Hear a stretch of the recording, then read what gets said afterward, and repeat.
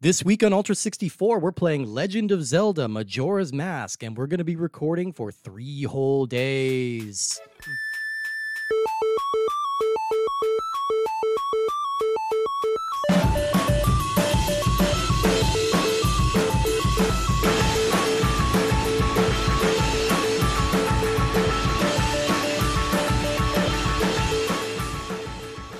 Welcome everyone to Ultra 64. We are the internet's comprehensive Nintendo 64 podcast. I've only done this 100-something million times. Each and every week we are playing a different randomly selected game from the Nintendo 64 catalog, and we are playing it again, and we are playing it again, and we are playing it again until we escape the Sisyphean loop that we have been trapped in by our own hubris. And my name is Steve Guntley. Hello, I like to shoot bubbles out of my mouth as my weapon of choice. My name is Woody Siskowski. It's true, he's doing it now. You made the note that we have kind of the Avengers Endgame of Ultra 64 podcast going on today. This is like this feels like it should be our last episode. It's not. It's not. But like it's climactic going on here. It's like we introduced. It's a big game. Yeah, it's a big game. We introduced people like in previous episodes, and that was like their origin stories, and now it's like the Suicide Squad is coming together. I don't know what superhero. Michael Raparez 2 is when it really took off. Like that series really got good after 2. The first one was just all the ground laying. That was Body Harvest, right? Was Michael Raparez? You could make all the flubs you want in this episode because it's all about do-overs. It's true. That's true. Exactly. That's the Wow, goal. very true. I can't get over the fact that you used the word Sisyphean in a sentence. I'm just like blown away by Sisyphean. it. I guarantee it's wrong, right? Like I've never said it out loud it's before, Sisyphean. right? Sisyphean. Sisyphean? Okay. all right. That's the guy who pushed the rock out of an ambulance, right? Yes. Is that like 2 Corinthians or 2 Ephesians? Steve, why don't you introduce this giant crew of people that we have? Like If you can remember all their names. We have a Senate subcommittee of guests today. We're very excited about it. Actually, that just means we can all go home. Nothing's going to happen. That's good. Nothing will get done. We're adjourning until January 20th. Firstly, we always say welcome to a returning guest. He was last here on our Ocarina of Time episode. He's our resident Zelda fanatic. So let's say hello to Caleb Sanders. Hey, Caleb. I will be representing all of the female characters that will appear needlessly on their own shot for this endgame. Okay, I appreciate that. You seem like a strange representative choice, but perhaps as good as anyone here. If anybody has to play the part of a very confused wasp. We are also joined by a complete collection of Video Game Apocalypse hosts. Yes. Firstly, I'm going to go in alphabetical order. We have Matthew Allen. Hey, Matt, how's it going? Hi. Think of us all as just masks. We are all just masks. that's You can trade out true. at any time, and you gain different powers. Which one are you, Matthew? Are you the swimming Zora? No, I am the Deku, Leaf, just the base level, the first mask no, you get. no. I wanted You got to upgrade to get above me. Well, I wanted to be the worst 30 minutes in game history opening. No, I'm kidding. No, I mean I'm you're Chris Antista. you're not far off, and yes, Chris Antista's here. I'm excited to get the Chris Antista mask that lets me sneak into his house and steal all his amiibos. Got that King K roll finally. That's the last one I'll ever need. congrats. Yes, very nice. And joining us once again, you heard him last time on GoldenEye and on Body Harvest. We are very happy to welcome back Michael Raparez. Hey, Michael. Thank you so much. Consider me the item finding pig mask because that's the last one I unlocked. No, dude, you give off such strong Goron mask vibes. Who are you kidding, okay, pal? all right, fair enough. I'll take it. Oh my God! Yes, so we are talking about Legend of Zelda: Majora's Mask. Oh my God! I needed to bring in all the big guns for this because I feel like this is one of the most interesting, the most complicated, the most divisive, the most frightening, the most frustrating, and kind of brilliant games on the system. I do want to take a quick straw poll of the room here. How many people have actually beaten this game before? Woody puts his hand up. Woody put his hands up. No. I never. This Zelda expert. Yeah, The guy with I the got Breath of the halfway Wild through and I made poster the in the mistake background. This might be the worst Zelda game to try to reapproach after walking away for a little while. Ooh, I tried yeah. to make that mistake Yep. this week to prep for the show. I had previously played through half of it on the 3DS version. I'm like, okay, I'll just come back. No, there is no doing that with this game. You will be so lost. I'm going to say something mildly controversial. Please. This is Chris, by the way, because I know there's a lot of people here. I'm a massive Zelda fan of all types, and when it comes to non-portable CDI Zelda games, I know them very well. Yeah. and Majora's Mask is the one. I think I didn't finish Twilight Princess just because and Skyward Sword broke me. Yeah. But like literally broke my gave me nerve damage, and so I can't play this anymore. But I love Zelda dearly, and while I have started Majora's Mask more than most people have ever started a game. Right. And I personally hate it, but I respect it. And I always say, and it might have to do with that awesome urban legend Halloween Tale of the Haunted Majora's Mask game. I do consider it the creepiest, Halloweeniest Nintendo game ever made. Yeah. My controversial saying, I don't like streams.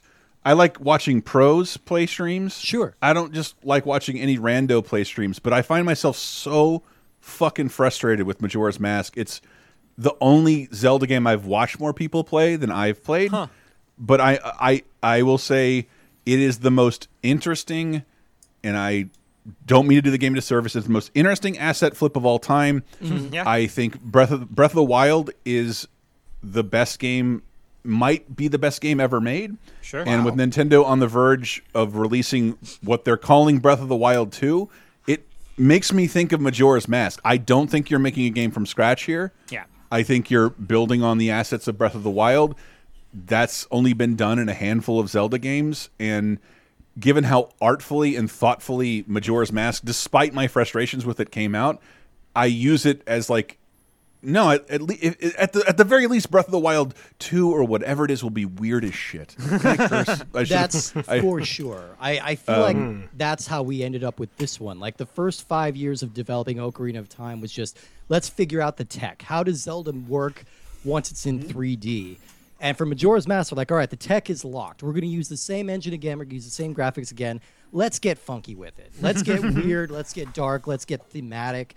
And the first Ocarina is so very much like a classical adventure story. Like it's a very much a Joseph Conrad kind of call to action adventure story.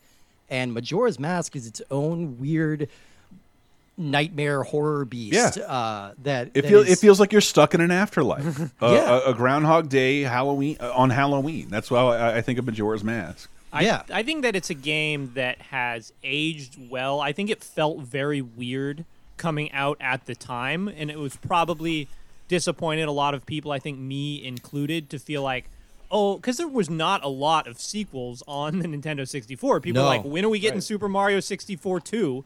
And so to be like, oh, there's a new Zelda game that's coming out, awesome, and then realizing that it sort of threw everything for this weird loop was kind of an odd feeling. But I think in retrospect, when you're like, oh, these Zelda games kind of all follow a formula, because once Ocarina of Time had established that formula, something like Twilight Princess fades into the background and feels very bland. Yeah. And Majora's Mask, feels a lot more exciting. Yeah. Thank you. I'm playing the HD version of Twilight Princess. I'm like, oh yeah, this sort of led me to believe I was done with Zelda until they figured out something new. Right. Because I didn't want to play it again. No, you're just done with bland structure and game design. Yeah. Yeah, and the structureless weirdness of Majora's Mask, like taking these characters you approach to buy a bottle from, and now you have to figure I'm out of toilet paper, there's a ghost in my ass. This is so strange. I respect from afar. I bought the 3DS version thinking this is the time. This is when I get into it. They said they streamlined things, made things a little less complicated, and it still was this is not fun. Yeah, but I mean, the things that they streamlined were the way that your diary keeps track of people's schedules. Right. They streamlined And they real moved the bank. bonus stuff. Yeah, they didn't streamline the actual weird gameplay itself. And that's Part of the I actually like your reference. This is Caleb, by the way. I get very used to my voice because I talk too much. Your comment about Afterlife, I think, is really it felt like that even at the time. It's like this great quest has just ended, and your character wanders off. Your bright blue fairy becomes a dark purple fairy, and all the people you've seen in other environments are suddenly in these weird contexts doing weird things, and you die over and over and over again. Yes. It reminds me of Over the Garden Wall, something I just watched during Halloween. And it's like, yeah, I mean, it's a dead, or rare am I- Zelda sequel, right? Zelda doesn't do direct sequels in the franchise. No. I would actually argue that some of the others that you could point out as being sequels aren't so much sequels as planned series. Right. Yeah, yeah. And so this and if we ever get it, Breath of the Wild 2 are like some of the only, we decided to take the exact same character, exact same world, and do stuff with it. It's literally continuing from him riding off from the castle at the end of Ocarina of Time. This is also the game that completely fucked the Zelda timeline forever. Because this is where, the Zelda timeline was like, it was always confusing, but at least it was fairly linear before this. After the end of Ocarina of Time, it splits into the two different timelines. Like there's three different timelines. They just There's invented that yeah. in retrospect, because at the end of Ocarina of Time, you stay adult Link, I believe. Right. Well, no, you go back to being a child. Oh, Link you at do the at the end of Ocarina of But Time? there Okay. is there's two different timelines based on whether Link was successful at the end of Ocarina or if he was a failure. See, I think they just And added then there's those in child or after the adult. fact. Oh, They definitely did, and Oh, yeah. you'll notice the timeline. I still have the book somewhere, Hyrule Historia, somewhere in this room. On the left side are the games Nintendo doesn't think they can sell you for more than $20, and then everything on the right side are games they think they can get $20 out of you for. All the other stuff on the left are the 8-bit and Game Boy games. Yeah. And everything on the right are things they're selling. I believe the earliest point on the timeline I think is still Wind Waker, and then the last point on the timeline is now like Spirit Tracks or something Well, it's weird. Breath of the Wild. No, right? it's Breath is it Breath of the Wild? Yeah, because that's 100 years after any of this other crap happened. Oh, okay. Oh, sorry. What's the Wii one? I already forgot the name. Skyward Sword. Skyward That's- Sword. oh, That's supposed to be that's the the first That's one, the right? first one. That's yeah. the first one. You're right. Yeah, it's way up in the sky. Yeah. Well, then yeah, Wind Waker's one of the last ones. Let's back up a little bit here. Speaking of getting our timeline straight, and Yes. Steve will give us some very very baseline thing. And I Oh, yeah. also want to just after we get through this, I want to talk about sort of what this game is a little bit, because I bet there's a decent amount of people who have never played this game. I bet so. Yeah. I bet so. Or who died terribly 3 days in a row and gave up. Yeah, that's all accurate for me. Playing it on 64, GameCube, and 3DS. Yes. Can we all Official. agree that this is the most intimidating Zelda game that's ever been released? Oh yeah, I think that's Oh, the word for the it. bar sure. for failure is very low. Yeah. Well, it's just not even like in terms of difficulty. It was just like trying to get your head around like the mechanics of the game and everything with the marketing of like, yeah, this giant moon is going to come crash and kill everybody in 3 days. It was just like, and even the look, like you guys mentioned, this kind of weird, dark, nightmarish, dreamlike look and how the game starts. I'm just like, wait a minute, wait. So he rides off into the sunset and then immediately like falls off his horse? What the fuck? This is not how I envisioned this happening And then whatsoever. Nightmare Skull Kid. Yeah. Yes, exactly. Meets a Nightmare Skull Kid, the Nightmare Mask Salesman, who some people have theorized maybe like a stand-in for the devil. I can see that. Yeah. And He's then the same you devil that sold the fiddle in the, Oh, yeah. the fiddle contest. You could definitely then see you that spend- mask salesman playing a fiddle. you just see him playing a giant pipe organ that comes out of nowhere. Yeah. Right. But and then you spend the first few hours of the game as this little creepy looking monster. Like you the take Deku away Link, he the looks one recognizable safe thing that you know about your Yeah. character. Yeah. Well, so Steve, let's get the sort of Yes, nuts and bolts out of the way Nuts first. and bolts. Majora's Mask was released October 26, 2000, developed by Nintendo, EAD, and published by Nintendo. And this was an N64 exclusive, later ported to GameCube, 3DS, and Virtual Console. Really, the most interesting thing about this, well, not even interesting necessarily, one of the noteworthy things about this game, it's one of only 3 games on the system that requires the 4 megabyte expansion pack, right. along with Donkey Kong 64 and Perfect Dark, which you need to play the story mode. It's likely this game is being developed for the 64DD over in Japan, and then it failed. This was originally being couched as Zelda Gaiden, meaning it was kind of meant to be more of a side Zelda story. side story. And Well, then they and kind it is. It is, but they also eventually worked it into the canon as well.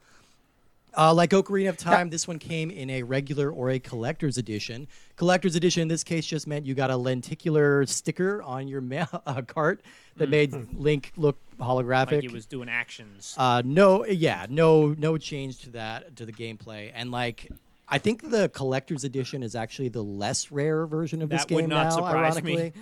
me. So really, let's just kind of jump in because I feel like this game has so much going on. Like the core. Oh, I wanted you to clarify. Yeah. You mentioned the Gaiden stuff because, like, and you said the 64DD, and there's a little confusion, or maybe I'm the only one confused. So there was this, and then there was this other game being developed in parallel, like called Uru Zelda, Right. which eventually they think became Ocarina of Time Master Quest Edition, which might have been the 64DD one. So was this that's where I get confused. It's like, was this actually the 64DD thing, or was that actually Uru Zelda, which we got maybe on that collector's edition disc on GameCube with, I think, Wind Waker, that they did that Zelda collector's thing? That would be my speculation. Is just that they, the Master Quest copy is kind of the expanded full version that they wanted to do in the 64DD.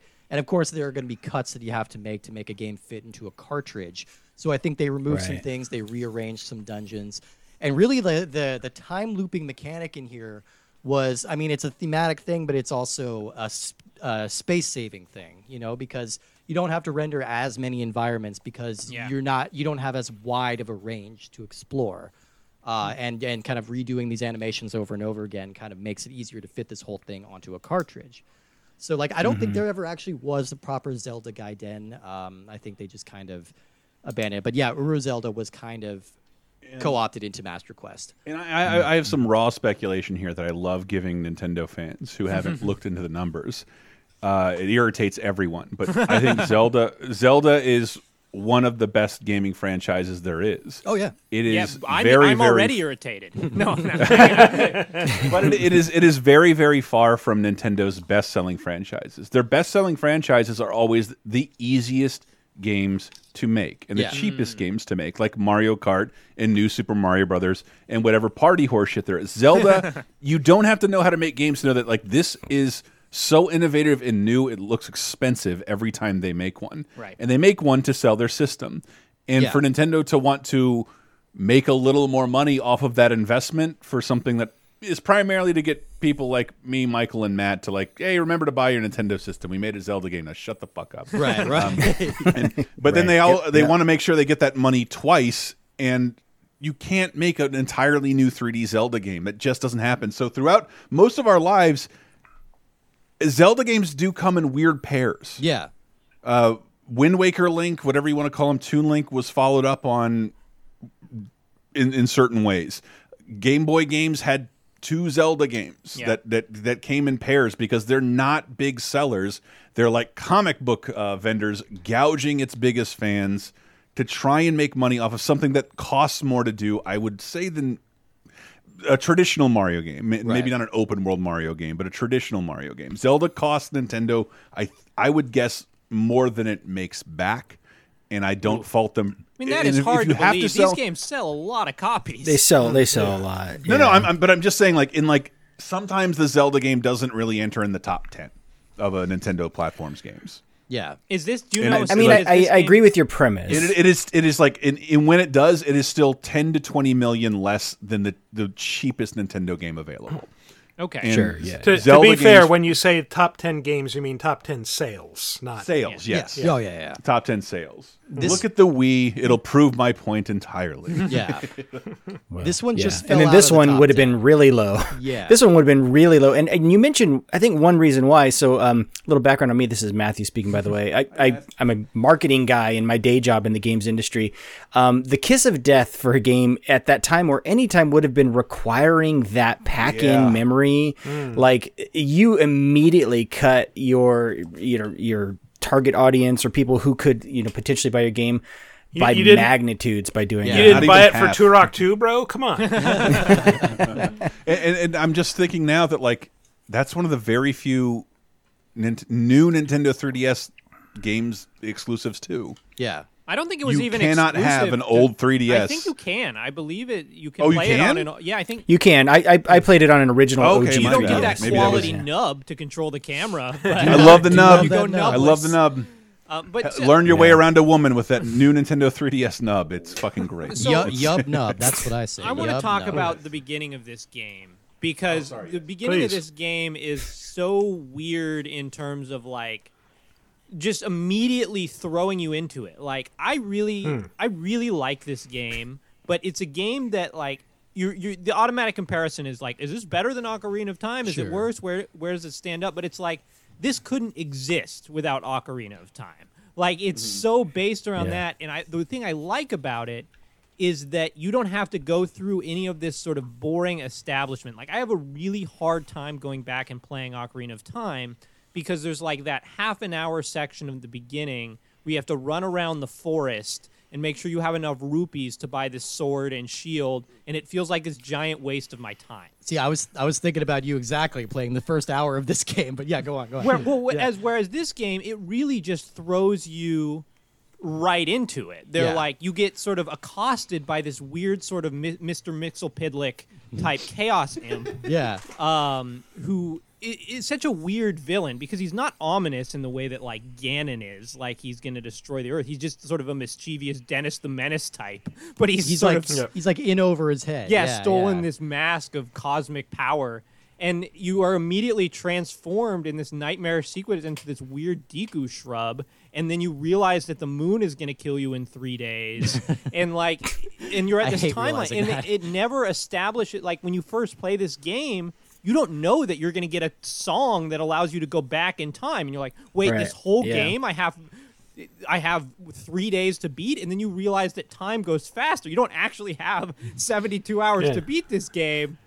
The timeline is less than an hour, and like it gets to this weird point, and you're like, I'm almost out of time. What the hell's going on?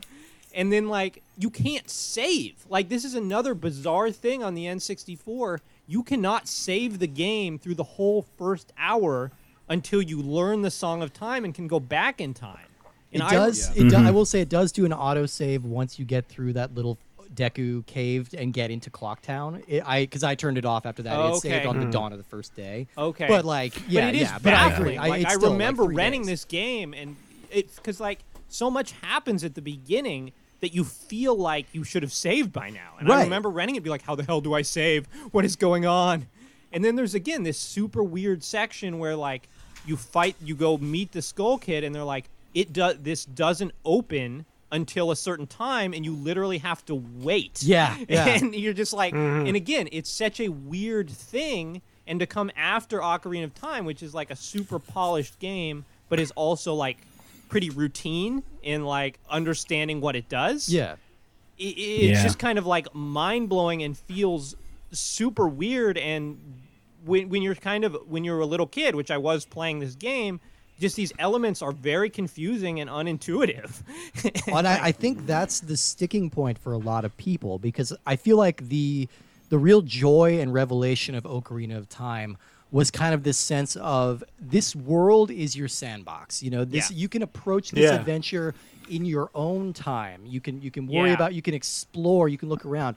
This game tethers you very necessarily to this one location, to this 3-day time period, and a lot of the time you are not going to have any idea what's going on. But I mean, eventually, like fairly soon after, you realize that time constraint is pretty minor, because you get like an ability to slow the passage of time, which allows you to play in 2-hour blocks, and you like keep all your items.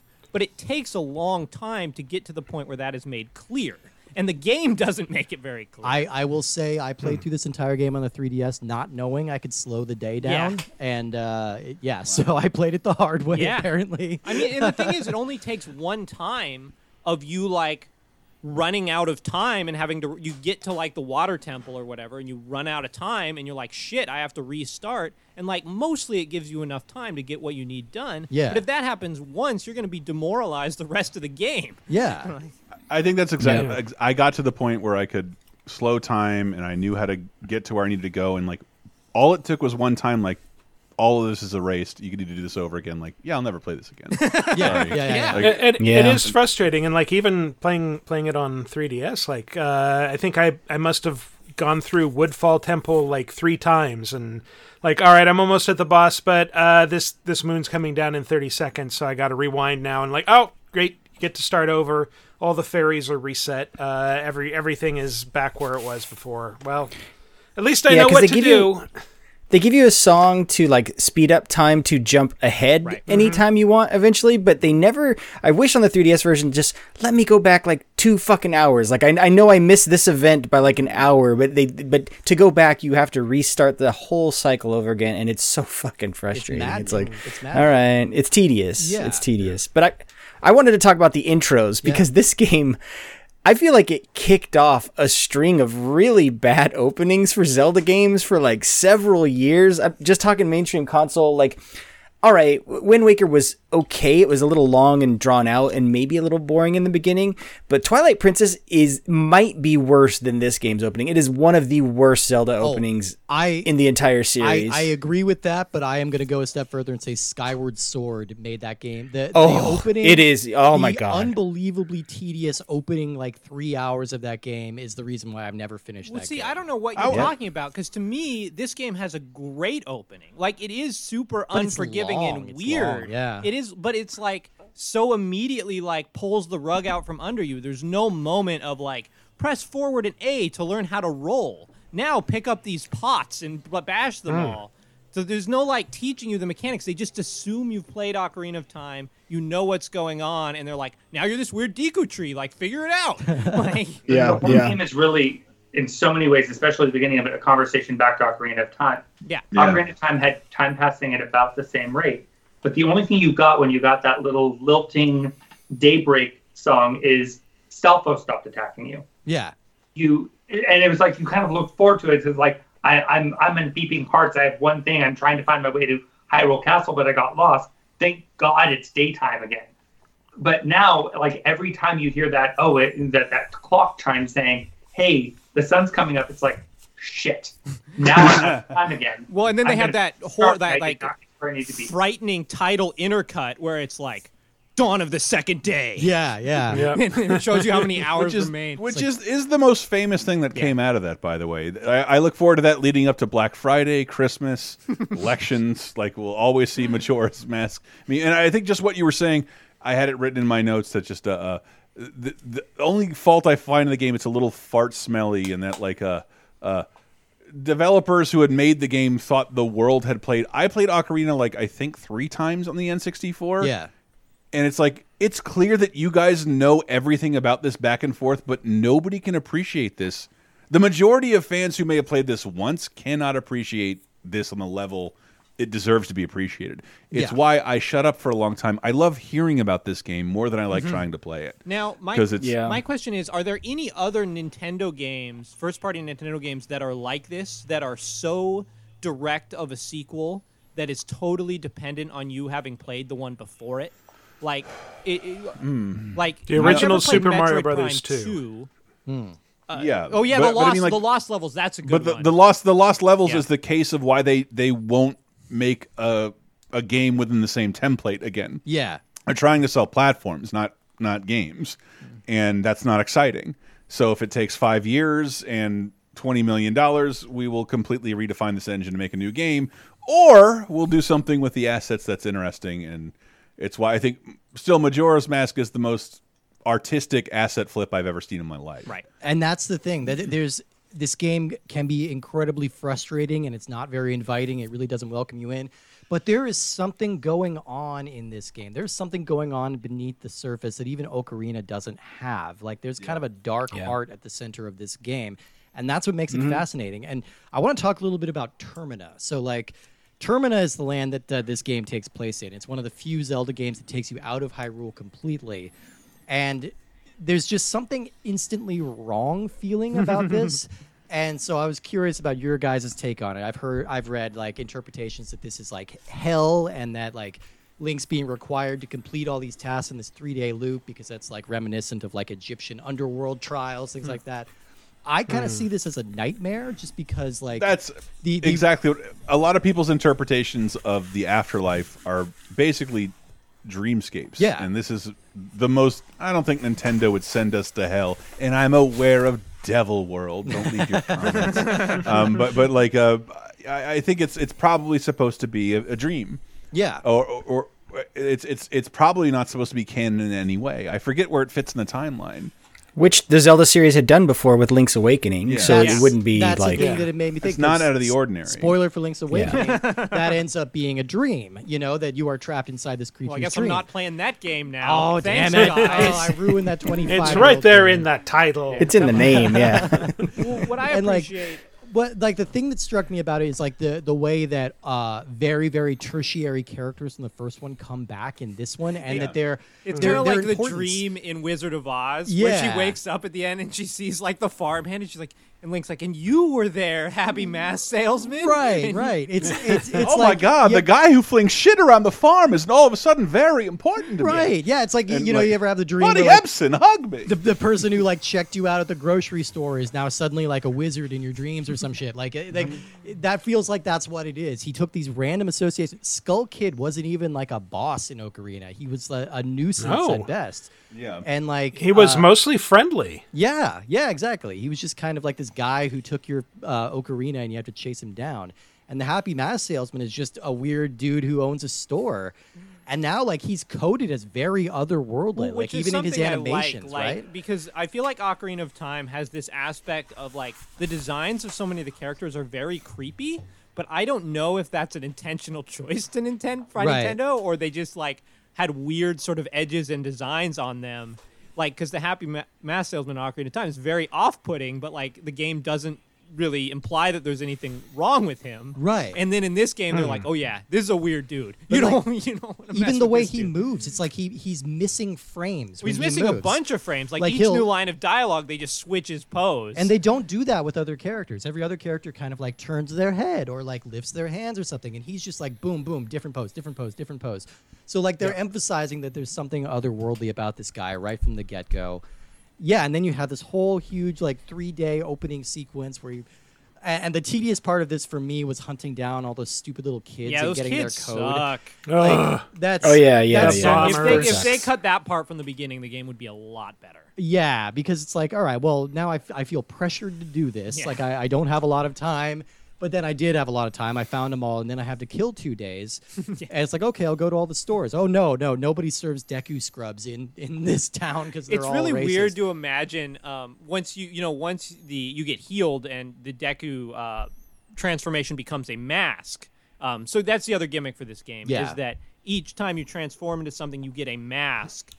Which allows you to transform into a Gorgon, a Zora, or the Deku Shrub, and sort of changes your whole moveset. Yeah. But I think it's really weird that you'll go to a store as like the Deku Shrub, and they're like, "Sorry, we only serve humans," and then you take off the mask like right in front of them at the shop counter, and they're like, "Hey, welcome," and you're like, "Did you not see me just like transform into a different creature?" There was a long animation of me Yeah. screaming at the Yeah, sky that is in horror. That is a horrible animation. When you put on any yeah. of the masks, Link like writhes in pain, and then his eyes sort of bulge out. It's and, body horror every Yeah. time. Like Yeah. it's this thing is fusing to his DNA. And as I recall, nobody will serve you, but the guards won't let you leave either if you're in the Deku mask. yeah, correct. Like, no, Yeah. little kids like you can't leave the city. We won't serve you. You have to starve to death here. it's a You can check out anytime you like, but you can never leave. It's weird when they sing that, though. it's always weird. You when have they say- you have to have the sword before you can leave the city because you have to Right. be able to defend yourself. Blowing snot bubbles apparently isn't enough. hitting him with. I love that spinning he's like, around hey, and no, hitting sorry, with you're a your hat. kid. It's way too dangerous out there. Oh, kid, you have a sword. Okay, go right ahead. It's like, he's still a kid. What are you doing? Also, I'm genuinely afraid of spit that's strong enough to pop a bubble or Yeah. pop a balloon. Like, It's very I don't impressive. want my spit to ever be able to pop a balloon. I feel like something's medically wrong. Well, with I have me. been practicing, my friend. Oh, And dear. let me tell- Looks I like will someone show hasn't you been trying after hard the enough. Is that where podcast. those holes in my wall came from? One thing that I read in my very in-depth research of Wikipedia for this game is that Termina is actually created as a figment of the Skull Kid's imagination. Like by him stealing Majora's Mask, it essentially creates the realm of Termina that then he draws Link into, which I thought was an interesting read. Yeah. And there's more duality going on with like the twin fairies that the Skull Kid has, and you're trying to reunite the two fairies with each other. And I guess Paddle and tail. what all this is leading me to, and I think the big question at the center of all of this for everybody is if Termina is a dream, what does that make Tingle? Because Tingle is a dream boat. He's a Thank you. he's Oh yeah, maybe all these Zelda games take place in Tingle's mind. I imagine he's some kind of like Freddy Krueger dream warrior or something, or maybe he's like you know Dupe in the Marvel universe, who's like this cutesy little character that no one pays attention to, but he's secretly Love this Dupe. pan-dimensional super being that knows everything. Like maybe that's Tingle. I don't know. I don't disagree with the idea that all of Hyrule is just in Tingle's dreams, because I've always gotten the vibe that Tingle is supposed to be how the designers imagine us. Going and playing this game. Wearing a Zelda I'll tell outfits. you this: he looks a lot like an Italian stereotype from the 1940s. Tingle definitely is throwing shade at game players for sure. Yeah. I just like this idea of like this world existing in someone's head. This is my age check part of the episode where I say it's just like the ending of Saint Elsewhere, and I know Chris understands that reference, but probably nobody else. But never having seen the show, We're all competently aged. That entire show takes place inside a kid's head. The thing that I guess I'm not watching nobody's that either. mentioned. You guys are The thing that ruining all nobody's this video mentioned for is me. Go ahead. Sorry, Alice in Michael. Wonderland. yeah, Like there you go. he falls down a hole and hits his head, and then he's suddenly in this fantastical other world, like even more fantastical because it's just fucking bizarre. Right. But yeah, and I don't want to jump ahead, but if you've ever looked at the ending is one of the most dreamlike things I've ever seen in my entire life. Yeah. It's the way a Zelda game never ends. Yeah. With everyone jumping around and celebrating in the same spot. It's a cliched game ending, and that Zelda doesn't do. But It's the Star Wars ending. except everybody's yub-nubbing on the same planet. Yeah. It's another idea. I find it interesting that this dream idea or hell idea, or however we go, this is coming out of Link having just screwed with time multiple times in order to attempt to save the world. Right. And is now trapped in this time nightmare or time hell. Do you realize the damage you wrought? Let's play in your...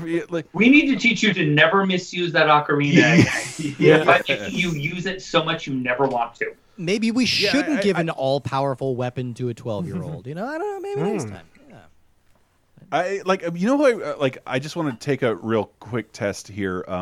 Who loves the game?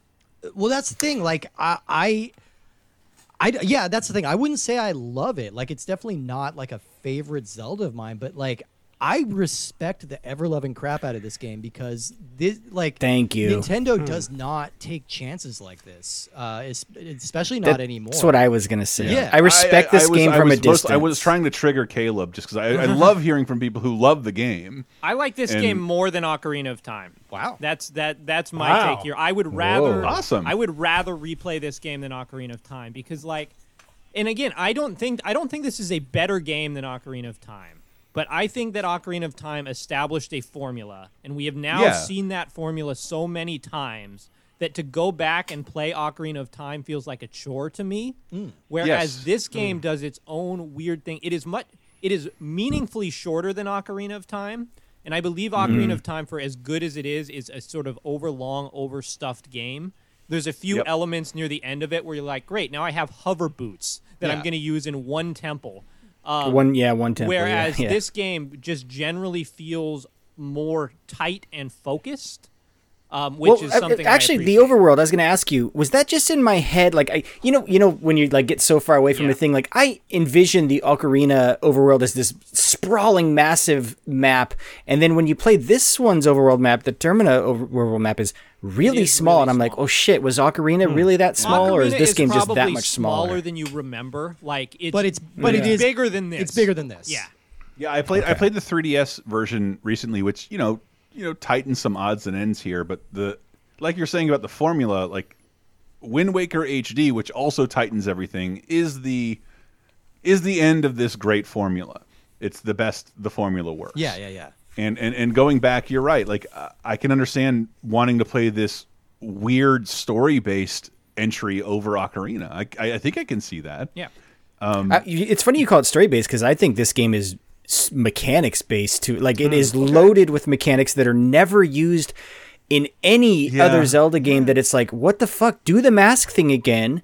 do the time, like do more of this time loop thing. Like this game does something that games at the time had only kind of dreamed about, which is like, hey, what if time actually passes in our game worlds and there's consequences and there's stuff you can miss, which of course creates anxiety for people like me. And me. But like, I feel like games like, was it Dead Rising 1? We played a game, owe their existence to Majora's Mask. Well, that also feels like a very 64DD idea, because like one of the big selling points of the 64DD when it was in development was like it'll have a clock so time can pass in real time. That's where Animal Crossing comes from. And one of the games that Steve and I played for our Patreon episode is a game called The Last Express. Have you guys played this game before?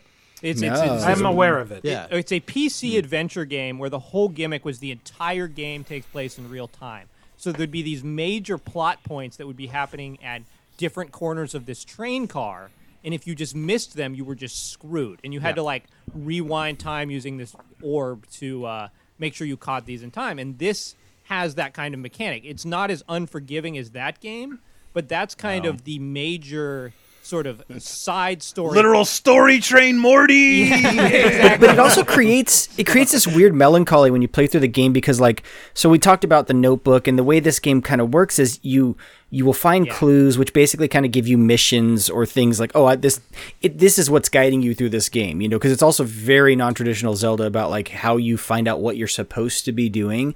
But it's like after you resolve a story, like let's say it's like, oh, my kid is trapped over here or whatever it is, like after you reset the time cycle, those people go back to like not being resolved, even though it's like checked off in your book, like, haha, solve that. It's like, no, you just refuck them, dude. All these princesses will stay kidnapped. Yes. Romani will be brainwashed by the Flatwoods aliens that come down to raid the farm. I forgot about that whole element. There are aliens in this game. There are kaiju in this game. Like this game gets weird as fuck in the later half, and people like don't often play through long enough to see it. And those kaiju are deeply creepy. They're just like little faces with arms and legs. It's gross. Yeah.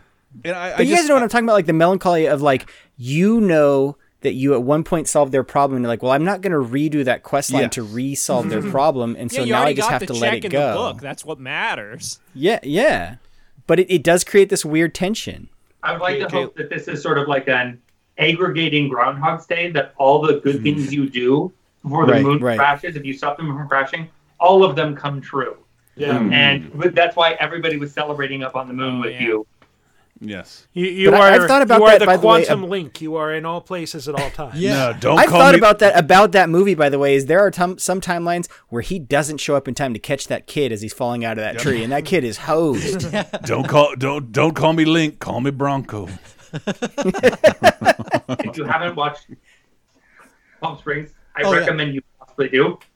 Okay. Groundhog's Day done weird. Wait. What did you just say? The Hulu movie? Yeah, with Andy Samberg. Palm Springs. Palm Springs is fucking fantastic. It's one of the best movies of the year in this Mickey Mantle asterisk. And very apropos to Majora's Mask, although I did not know that going into it. Link Connors?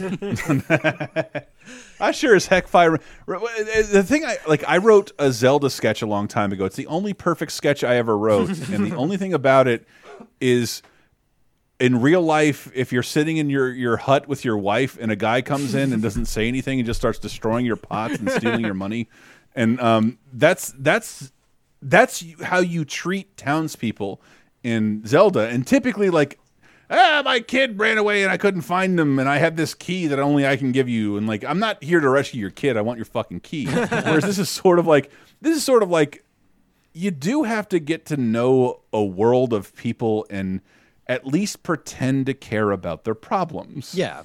And it's strange in that respect, because in every other game, like, I'm Link, I have to save the world. I don't care about any of you. And yeah, it is. That's the best way I've heard it put it. Non-psychopath. Trying to remember, was it Twilight Princess or Skyward Sword that had that thing where like there's a bar full of breakable things and you go in and like the first pot you break, they're like, "What are you doing?" And then you owe them money for breaking their possessions. Yeah, the sketch I wrote was just a guy making full eye contact with a family of people while breaking all their stuff and just whipping up their money. I'm like, he's our hero, I guess. Let this go down. So he's my cat. He's got What like the hell? diplomatic. Like, that's- Does he have like diplomatic immunity because he saved Hyrule so much? He can just walk through and break all your But shit. very like- weirdly, all their pots and money respawn when he leaves the house. Yeah, they, yeah. they Right, roll yeah. back. it's like, yeah, no harm done, I guess. But fuck you, dude. Just ignore him. He'll leave. Well, for the people who finished the game, is this something you think every Zelda fan should play? Or Nintendo fan? I think it's worth like bearing down. Oh, Caleb, what are you saying? So this is actually the only Zelda game I've ever completed to 100%. I was telling Steve this earlier. It's because most Zelda games completing them to 100% requires finding 800 million tiny seeds that are scattered around ridiculous side quests Yep. that nobody actually cares about. I don't need my item pouch to be that big. I'm not that self-conscious. I don't need the giant truck. You're not compensating for anything. Exactly. So, but there was something, and what actually bothered me most, this is kind of calling back to the attempt to trigger me earlier. I love this game, but not for the reasons I like any other Zelda game. I love this game despite the dungeons, not because of them. I felt like every dungeon I was doing was distracting from what was cool about this game, which was trying to unravel these time puzzles. And the fact that I needed to periodically go and summon the giant face kaiju felt like a callback to the Zelda games that I get why it was there, but I don't feel like it desperately needed to be there. But going through and figuring out how to get this guy and gal together when apparently they're socially incompetent and can't just say, hey, I like you, was awesome. And wandering through all those things, despite the fact that I think I'd gone through about 85 days before I started realizing that people followed patterns and I could follow them around and actually solve these problems. Oh shit! Wow. Yeah, that's one thing I was going to say about this game is like, if you do go back and play it, like, you're not a kid anymore. You don't have countless hours to discover all the quests and shit like that. Like, maybe do a little bit of that, but like, use a guide. Like, have the guide tell you where you're going to go and find stuff, because otherwise it's just randomly waiting and guessing for events. I was a substitute teacher at the time, and the internet had just become good enough. So I was able to actually download a walkthrough and had the time to grind through it. But what I'll say... Otherwise, like me today, I would probably spend 20 minutes and be like, okay, this is stupid. I'm that's my only slight against it. Is that I feel like when I lost a lot of progress or money, it's just like, well, now I've just wasted my time, and you haven't shown me a reason why that's not important yet. And I read about the end game enough. Yeah. I still have a problem with that. I don't have endless amount of time to like, man, I guess I failed in that scenario. Now, even when we die, we want to keep our progress. Yeah. And this game has none of that for you. Like, literally none of that. I mean, Chris, I would say muscle through it. I played it on the 3DS as well, like while I was like backstage for a show I was doing, and I was like kind of killing time, and so I had to put myself in a position where I was forcing myself and giving myself nothing else to play but this game. But it's rewarding. Like, I would play this game over a Sky. I would play this game once you've sort of made it through, like, once you get an idea of what Zelda is. You're like, okay, I know what I played through Ocarina of Time, played through Link to the Past, and then, like, I'm kind of sick of just getting from one temple to the other. Yeah. And, like, what's a sort of mix on this formula? I mean, it should be said this is a game that gets easier as it goes, because the beginning is the most unintuitive part of the game. Right. Yeah. And it's a weird decision. True. And like, on our show, we usually only play games for like an hour at a time before we discuss it. But this game, that would just absolutely not apply.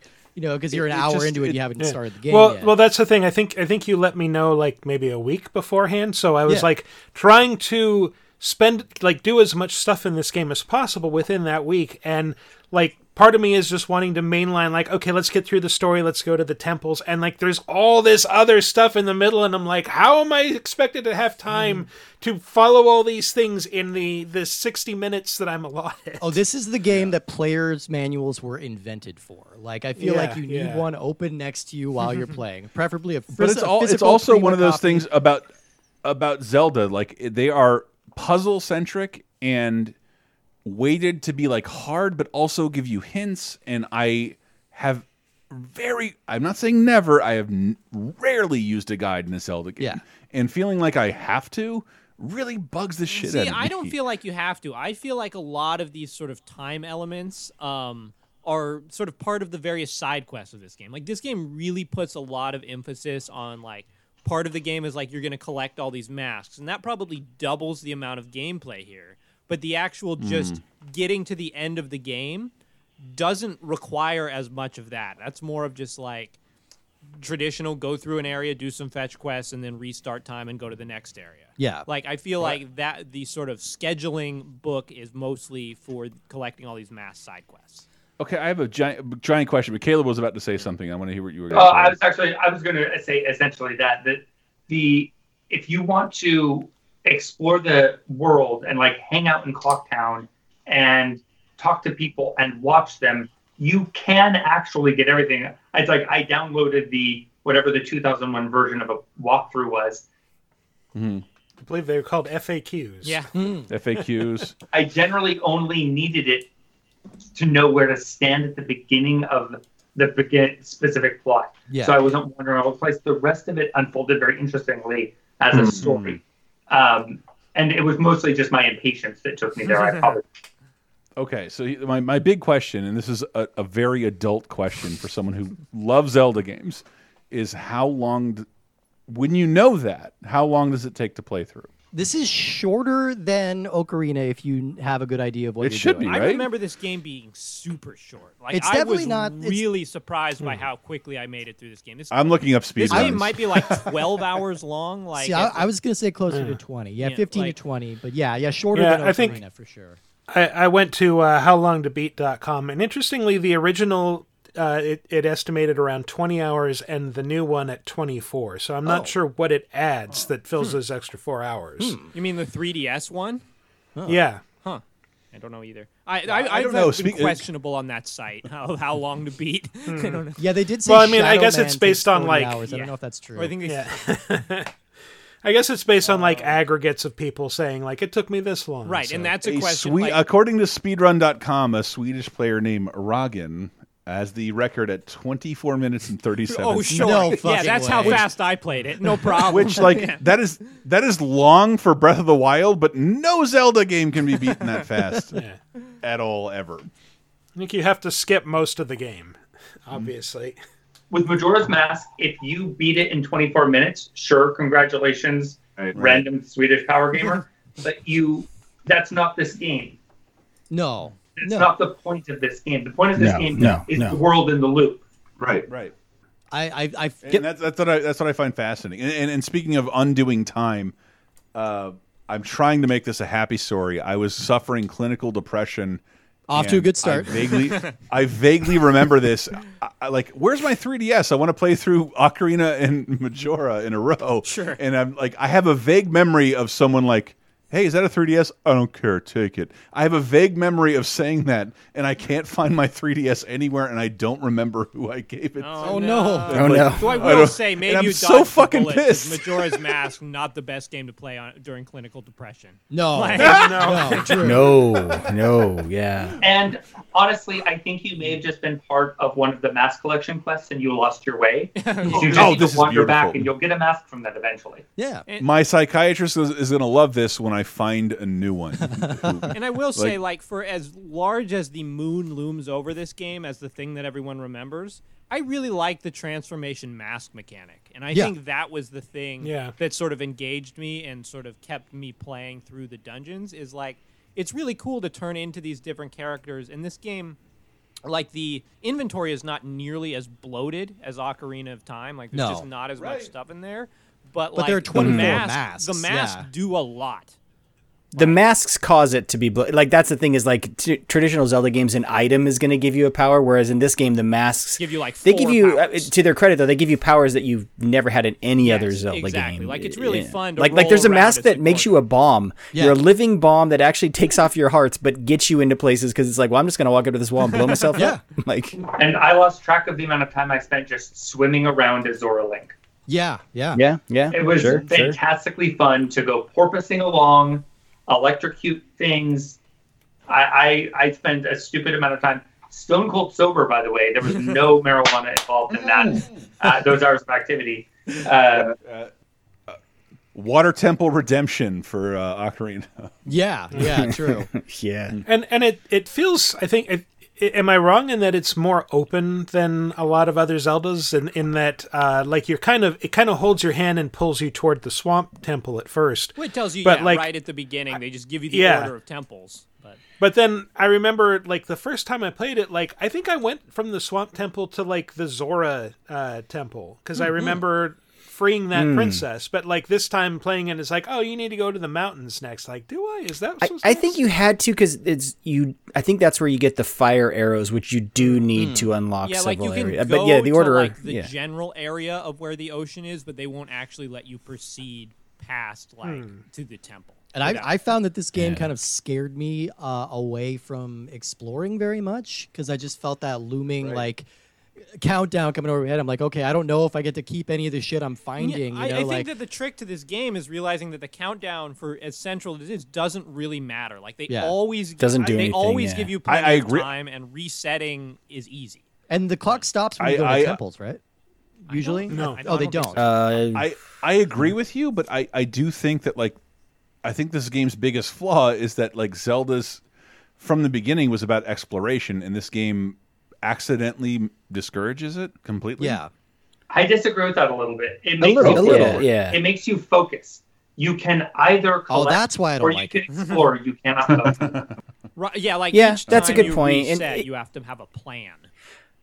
Yeah, what helps is, like, if you play it like this, where you go beat the dungeon, and then that will give you a thing that opens up several new things to do. So it's kind of like, okay, this is my main quest progression mode. I'm going to beat this dungeon. And then you switch into more your exploration side quest mode of like, okay, now I'm going to go do all these little things that I can do because I have this mask or this power or this item.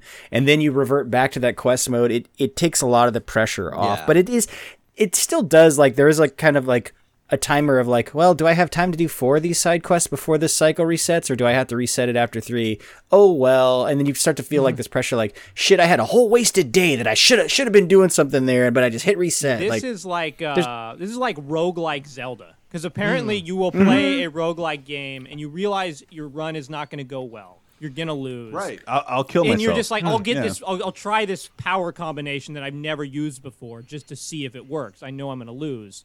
And then I'll gain the knowledge for next time. Like, I'm still gaining something because I know where this secret is. I know if this power works. And this kind of scratches that same itch. And this I think this is more of a failing of me personally than of the game. That just, like, I don't necessarily have the attention span or the calm demeanor to kind of make it through a game that's, like, so anxiety ridden and so, like, flow charty. You know, it's like you've got to go one place. I think there's something wildly old school about the idea, like, if I die, I lose everything. Right. And if you don't know that, like, that's not really the case, but you may not have entered an area or understand that that's not the case. Yeah. But that's the anxiety I remember feeling. I always was having a great time with the game, and I love watching streams of the game. I really do. And people explaining to me what's happening and all the weird things you can actually do in effect. That is neat. Yeah. It's unbelievably neat. Yeah. I think if this thing didn't have the Zelda name and, like, I mean, that may be a better question to pose. If this appeared overnight as, like, a independent game on Steam and didn't have the Zelda name, like, would we love it? I feel like it would still be equally divisive. I don't know. Like, because I think the core mechanic of it is the frustrating part, whether or not it's subverting your expectations of what I honestly think I think the divisive part is that it's called Zelda. Yeah. Okay. Because all right. I mean, that mechanic, like, it's a love it or hate it thing, even in Dead Rising, right? Like the day cycles thing, like it. Yeah, but we went to the thing where, like, you're telling me to play Danganronpa, which I've done 1,000 times, and it's like, this is not how I prefer to play games, but I have enjoyed parts of this. Yeah. But it's not for everyone. It just isn't. And but I don't know. I wonder sometimes. But I feel like that's the takeaway. Like, I feel like even people who are kind of dismissive of this game or who kind of say it's not for me, like, you have to admire the craftsmanship, the creativity, like the big fucking swing that they took with this. Dude, these guys have big brass bombs to make this game. They've got some dude. Like, fucking bomb chews. Well, because what happens is when you sell millions of units of Ocarina of Time, and it's, again, I was doing my wiki research just like Woody, which is like, the developer was kind of like, well, we could have tried to make another one of those games, but we would not have measured up. Right. So we had to do something completely different. And this is like, Oh, you took that literally. You did something completely different. So props to them for trying. Props to Nintendo for publishing and letting them try that. Like, oh, okay. Yeah, and the fact that they were able to turn it around in such a short time frame. I think like the game took like what 6 to 8 months. Yeah, Okay. Yeah, it was like It's why I think about it all the time, because I want nothing more than more Breath of the Wild, but I will be disappointed if Nintendo gives me just more Breath of the Wild. I want weird Breath of the Wild. And can you does that excite people when I say like a Majora's Mask approach to Breath of the Wild? No, yes, it does. It excites me a great deal. Yeah. I mean, you could picture them doing it with the big cataclysm or whatever, the big event that ruins the world. Yes. Did they already say that it's a sequel though, not a prequel? Like the it's like Zelda Heroes one's the prequel. It's like a direct numbered sequel, right? Like, isn't it? Well, yeah, isn't it but just where gonna does be it two, take or place like- on the timeline? Oh, Where does it take place in the gotcha, timeline is gotcha, what I was yeah, wondering. Yeah. That I'm not sure. We have 10 seconds of footage to go on, and that's it. And Yeah. if anybody knows more, I'd love to hear about it, because I think Breath of the Wild reinvigorated my love for Zelda in a way I didn't think was very possible. Yeah. And maybe adding a ticking clock to that constantly explorable world is a way I might want to replay it, because I don't want to put 200 hours in the game again. Right. And I want to play a new story in less than 200 hours. Yes, ideally. Although you might end up pretty close to 200 hours if you imagine the amount of time it takes for the day-night cycle in Breath of the Wild, and imagining like that 3-day Majora's Mask cycle in that world. Oh man. You still got a while to go through. Oh no! Oh God, kill me. 200 Zelda hours? God, we have to abbreviate that in Zelda hours. And 200 Every IZHs. third night would be a blood moon. Oh, goodness. Oh yeah, the Blood Moon thing. I forgot about that from Breath of the Wild. Oh shoot. Can I ask people, did everyone, I bought this, I know I didn't buy it new. I didn't have that kind of money in 2000. But how'd you play this the first time? In the Master Quest thing, or? I definitely played it on N64. I definitely rented it, and was baffled by it. And then I know, because my copy still has the rental sticker on the back. Eventually, my video store just sold off their games for $10 each, and I'm like, yeah, I'll buy this for $10. Sure. Yeah. And then that's when I actually played through it all the way. Because it was a pre-order instead of for the GameCube, right? Yeah. You got the Master Yeah, Quest with yeah. Ocarina and the first two Zelda games, and this. I played this for the first time on the N64, but I didn't get very far. My roommate, I remember, was like super into it, and I couldn't get my feet under me with it for whatever reason. So, like Chris, this was the Zelda game that I'd started the most until like I finally actually played all the way through to the 3DS. Now it's Skyward Sword is the one I've started the most and given up on. And I don't feel like it's worth it at this point. It's really not. Yeah. No, I think I did the same thing you guys did. I started it as part of that GameCube collection. I think I watched some friends play it on N64. Actually tried playing it on that GameCube collection. Could not get past that first part, and then ended up giving it a good go on 3DS and got about halfway through it before I wandered away to other games. Yeah. So. It is one of those few games I've tried multiple times on 3 generations, and I'm slurring so much I just want to hold my drink up to the microphone. I'm on 7 hours of podcasting, people. Leave me alone. You're crushing Don't it. You're speculate. crushing it, dude. You're crushing it. Don't speculate. Yeah, I'm looking back. I'm like, my memories are kind of muddy, because I remember playing it around the time that it came out. But I'm also curious as to like why was it around the time that it came out? Because I was a huge Zelda fan even back then, and like I was day one with Ocarina of Time. Why? I can tell you. Why? Because it came out several days before the PS2. Yeah, it's a PS2 was right around there. And Michael, were your memories as muddy as an N64 texture? Yeah, also, like, for whatever reason, like the N64 game I was super into around that time was Conquer 64. Sure. Same. And somehow, like, Ocarina or Majora's Mask was just like, yeah, I'll get to this when I get to it. Like, that got a squirrel to make enthusiasm. Yeah. That enthusiasm Remember, for every other Zelda game just wasn't there for whatever reason. You have to remember what you bought games for, and we all bought Conquerors because, like, I hear there'll be butt farts and dick shits. Like, that's what they told me. And they deliver them in linear fashion that's easy to understand. So when I bought a new Zelda, I'm like, I can't figure this out. I spent the most time just the actually doing the work of the game of Conkers, not a phone it in. Yeah. You have to work to find the dick function. Exactly. You have to earn that flower with titties. I think that is why it was 2002, probably before I actually played Majora, because my partner and I have always shared systems, and I was like, I have my Xbox, she has her Switch, I have, but we've always shared the Nintendo, me Zelda, her Metroid. 20 years? 24? Yeah. Oh my God, you guys are beautiful.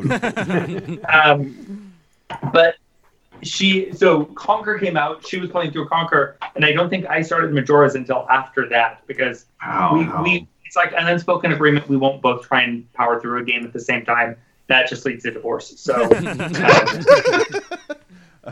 I probably put, I would say 20 hours into the N64 Majora, which when I say that now makes me mad.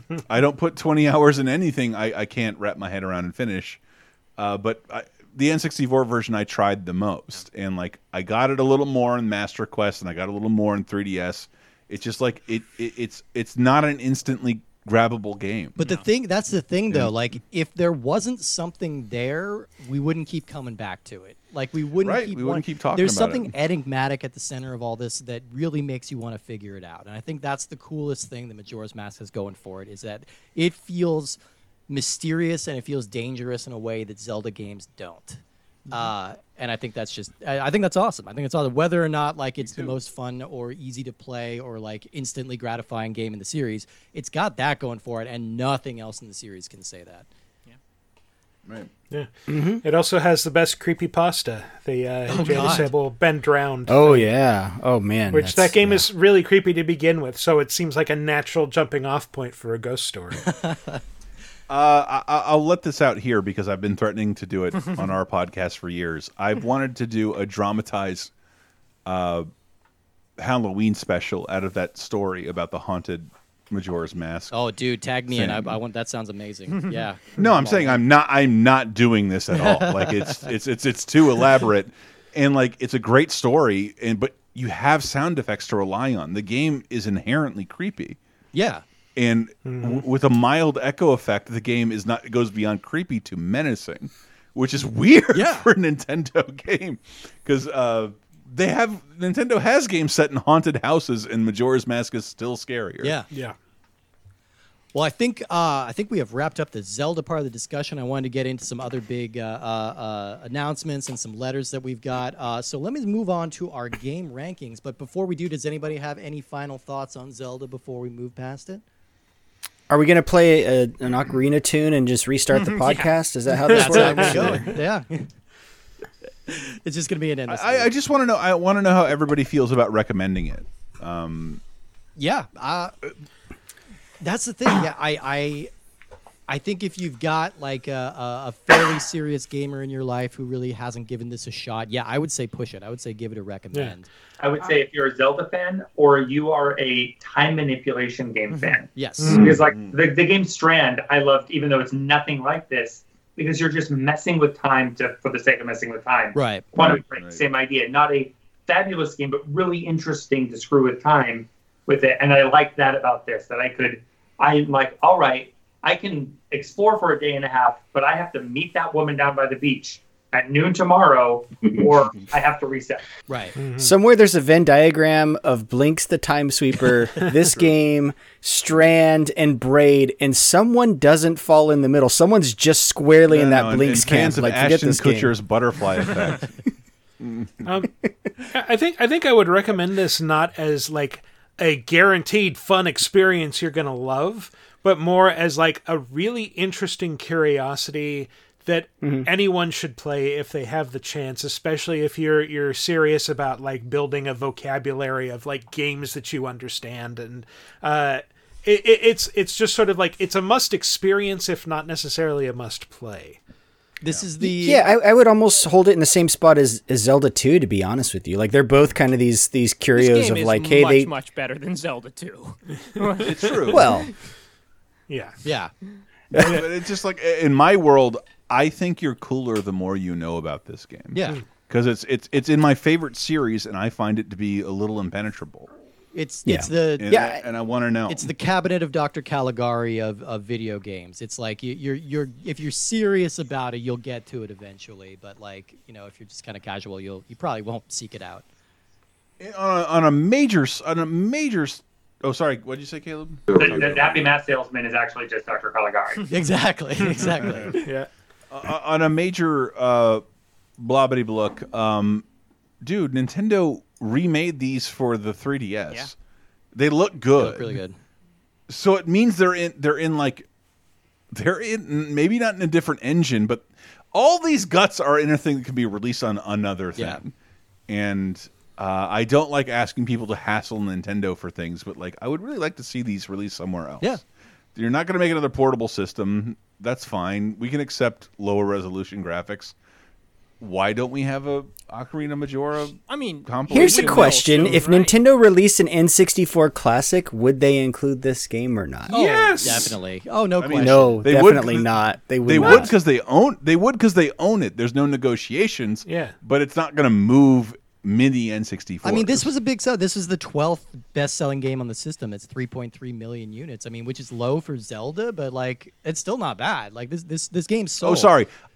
I did go back while we were talking. I was trying to make the point the last 3-4 Nintendo units, the Zelda game has never been in the top 10. Oh, wow. Of the best-selling Nintendo games ever. Not even on the Switch? They are on the Switch, right? Oh, on the Switch for sure, yes. Because that was the only game available at launch. It was high. It was like one of the top on the Switch until so Mario Kart I think is still the clear number one, and then Smash is like surpassed all of them at this point on the Switch. Yeah, it's coming up on him. All right, well, let's... Still remember when Sorry, go ahead. Go ahead. I was just going to say, I still remember when I bought a Wii, everyone I was in line with asked for Zelda. Like, everybody. So, I think that counts for something. I don't know. It was like, I'm sorry, this is not appropriate for your show. No, you're good. We're on the verge of a Xbox Series X and Xbox PS5. Shut up. And PS5, and like, dude, I went to the store today, and they have games. And everybody for the asked systems, for Zelda, which none of us can buy. And they're in very short quantities. I remember that was infuriating about the Wii is that like the Wii wasn't available for like 8 months, and you could buy Twilight Princess day one anytime you wanted and never use it. And here we are now with like scant console supplies with scant game supplies. This is how Microsoft and Sony are going to slowly wean us off physical game sales. Is they're just going to slowly cut the supply of physical games and be like, you want it now? Better buy it digitally. Yep. It's something that's fun to remember that Twilight Princess was born in the broadband age, and there was no downloadable version ever. Nope. And yet Nintendo's the only one of those people that has limited release physical games and digital games. God damn it. Limited release digital games. I'm sorry, it was too hot to hold. Our servers couldn't handle Can't play it Mario anymore. Sunshine just any time. Come on. Right. All right. No. Don't go to best ROMs of all time. Oh, they found the website. You beat us. No. All right, let us move on to our rankings of the games. Each week we are ranking the games that we have played. We have 282 games on this list. This will be 283. I will start off with this one, and I am going to rank this. This is my number 10. This is squeaking in my top 10, just barely. Are you kidding? Because I feel like this game has just more going on internally and externally than any other game on the system. This is the most complex and satisfying and original game on the system. And the only thing knocking it down is that I don't necessarily love the gameplay mechanics. Like, while I respect the hell of it, and I think they did as good a job implementing it as possible, especially now that I know you can slow the days down, I think there is something still very intimidating about it. But the rewards you get for playing it and the amount of imagination and just the big ass swing that they took, I think puts it in the top 10 for me. What about you, Woody? Well, we don't, just so you guys know, we don't discuss this stuff beforehand. We don't. Mine's also at number 10. Hey, twinsies. Which is right below GoldenEye. I think this game, I really like this game. I mean, For what it's worth, just so you guys know, we're ranking this as number 10. There's not like a whole shit ton of amazing games on the N64. No. But there's Forsaken 64, and that's it. That's it. And good thing you do a podcast about it. Yeah. That's the takeaway. I'd rather molest my unborn daughter than play GoldenEye in the N64. Like sorry, I had to make it. I was trying to make it drastic. Are we podcasters or not? Fair enough. But no, we are Devo. I like this game. I think that it is odd in the sense that I wouldn't recommend it to anyone until after they have played Ocarina of Time. Yeah. It's such a piece with that game, but I think that it is more interesting and inventive than that game, even if it's not quite as ambitious or memorable. Yes, absolutely. I think for your what's your Patreon again? It's patreon.com/ultra64pod. It is your duty to track down someone who played Majora's Mask before any other Zelda. Yeah. Can you imagine the Star Wars prequels type stuff? Yeah. Oh, God, yeah. You've seen it with Star Wars prequels fans. Like, these are just my Star Wars. Relax. I'm like, I get it. I've seen TNT. They've never stopped playing these movies. But you have to find someone who... It's like finding someone who started Star Wars by watching Caravan of Courage. Right. Oh, guess what? You found him. Me.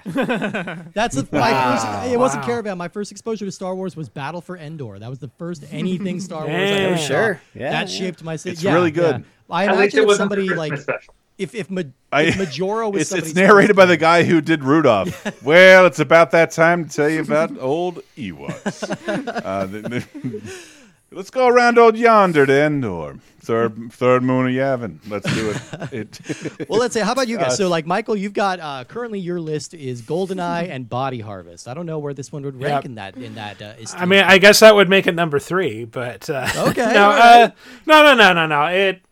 I don't know. Like you're having to summon my list of favorite N64 games on the spot is a little difficult. Yeah. No, this is not by no means binding. Don't worry. No pressure. No. I mean, it is well behind a lot of other classics like GoldenEye, Mario 64, Ocarina, obviously. I don't know. I'd put it somewhere like 12. Sounds like a good number. Yeah. Don't ask me what's in front of it, but 12. I believe 12 sounds right. 12 sounds right. And Caleb? Yeah. Space Station Silicon Valley is probably like way up there. That's my number 1. Mace the Dark Age, number 2. Yep, absolutely. Great one. Yeah. Dark Fates, he loves that. Not a game on the Dual Heroes. Dark Rift, that's one. Yeah, Dark Rift does. Caleb, what do you think? This or Ocarina of Time? If you've gun to your head, which one do you think you would choose? I was actually just thinking in terms of like my list of overall Zelda games where I would put this one. And it would probably end up... This is the quietest the podcast has been. 4. Okay. Yeah, 4? Wow. Wait. The fourth best Zelda game of all time?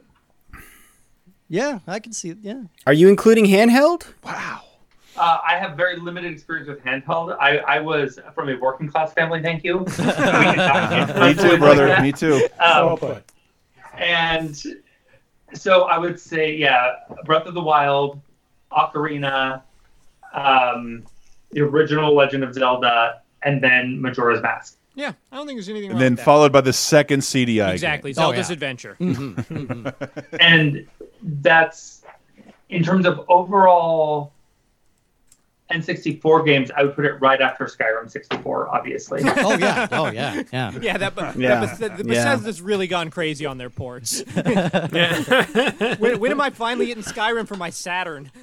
You could see all of 10 feet in front of you at all times. Exactly. It's great.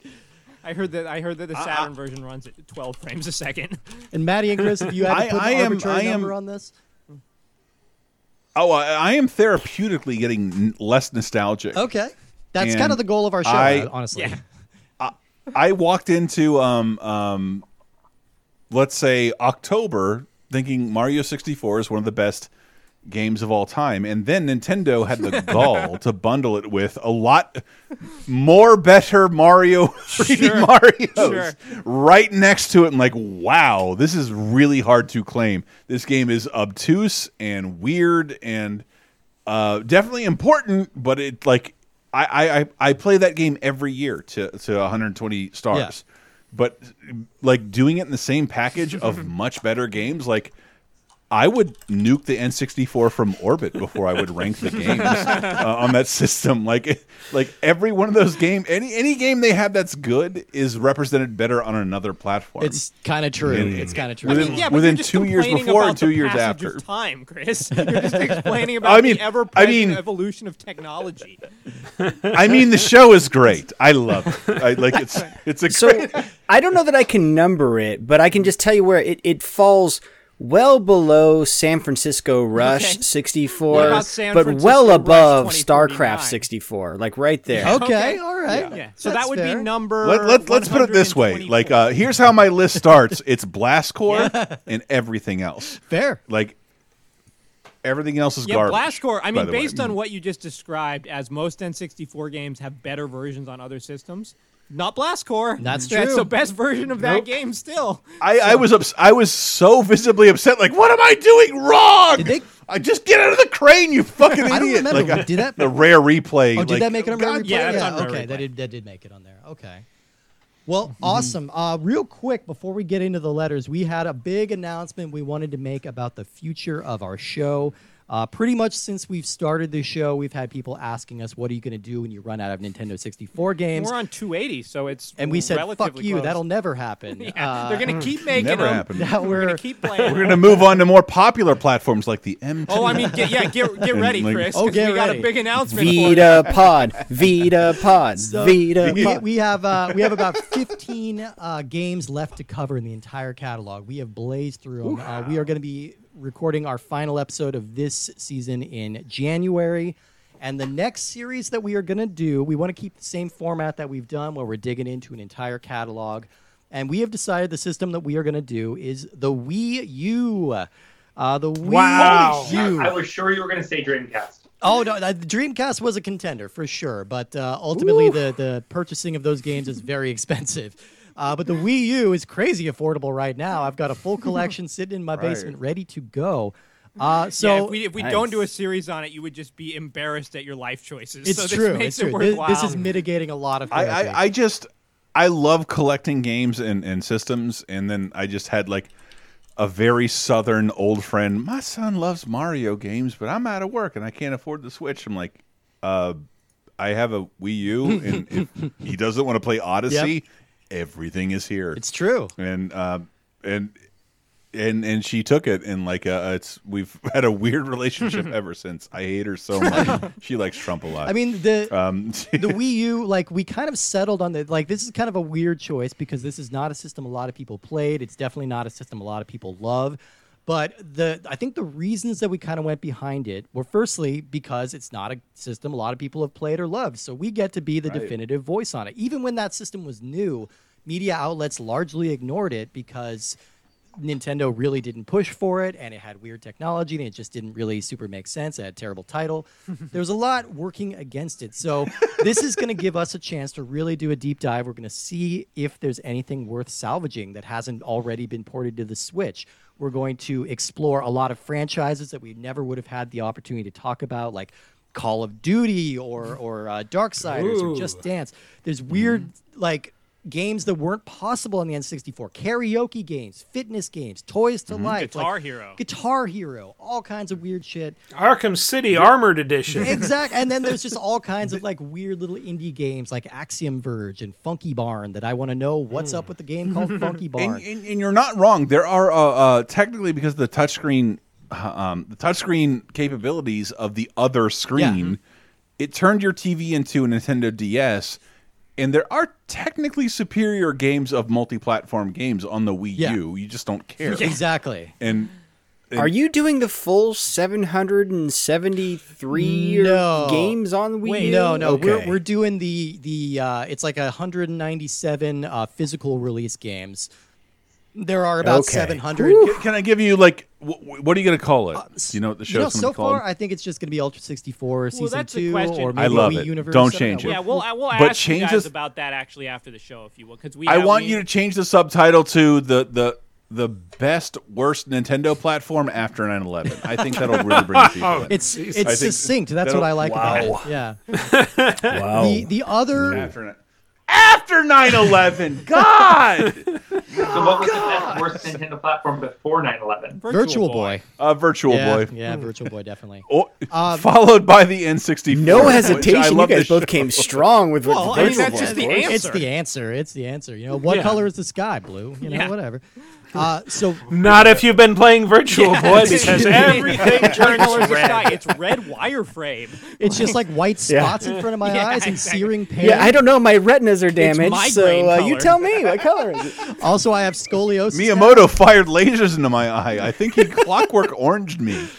So so keep an eye out for that. We're going to be wrapping up the Ultra 64 part of the show in late January. We're going to do like a big wrap up special. We're going to take the month of February off because I think we've been kind of. I'm proud of the fact that we have not missed an episode in 3 years. Like that's kind of a big deal. I'm probably jinxing myself now, but we have not missed a week in 3 years. Steve, by the way, I got to take tomorrow off. God Or damn it. next week off. So we're gonna take the month of February off, and then we're gonna start up with the Wii U show the first week of March. So keep an eye out for that. Also, if you are a Patreon subscriber, there's gonna be some big changes coming over there as well. Right now, we have kind of 2 little bonus shows that we do on the Patreon. We're going to be condensing those into one show that we're tentatively calling Ultra 64 DD. The DD stands for Deep Dive, because we are going to be doing deep dives into different video game franchises. I tried to push this as the main franchise, the main episode, to play games that I actually wanted, but Steve is like, "No, we must play Wii U." Veto must play crap. Yeah. No. So if you, I've streamed before too. You have to be tortured. Yeah, exactly. So if you want to know like a pretty in-depth history of Bionic Commando and which is the best Bionic Commando game or the best Golden Axe games, Yeah, that will Tomb be- Raider, Yeah. Sonic the Hedgehog. There's all Boy, I like, hope we don't have to do Sonic the Hedgehog. all but kinds of that'll- franchises. yeah. We're going to let our patrons kind of decide what our next series is going to be. We're just going to devote extra time. These are going to be twice a month, and we'll have more details about that as we get a little closer to it. But that's our big announcement. That is what is coming up for the show.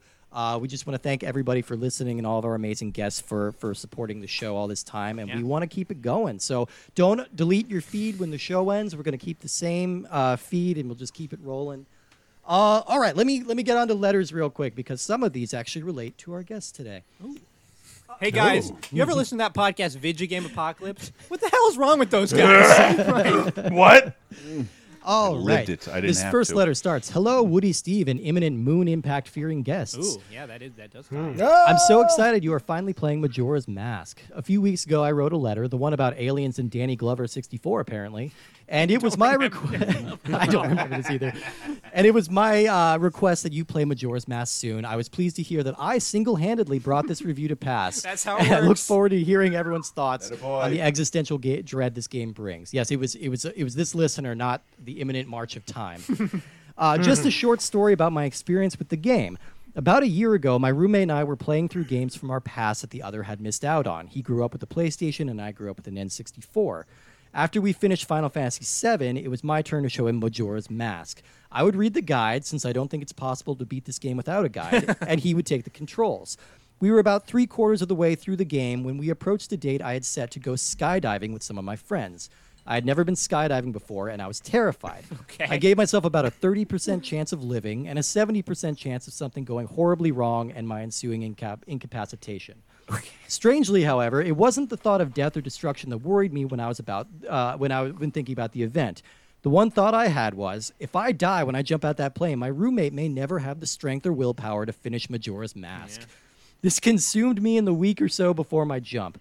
I did not think about the grief it would cause my friends, my brothers and sisters, my parents, my workplace. I feared death only for the assumption that my roommate would never get to defeat pseudo-hentai Majora on the surface of the moon. This thought nearly drove me to tears.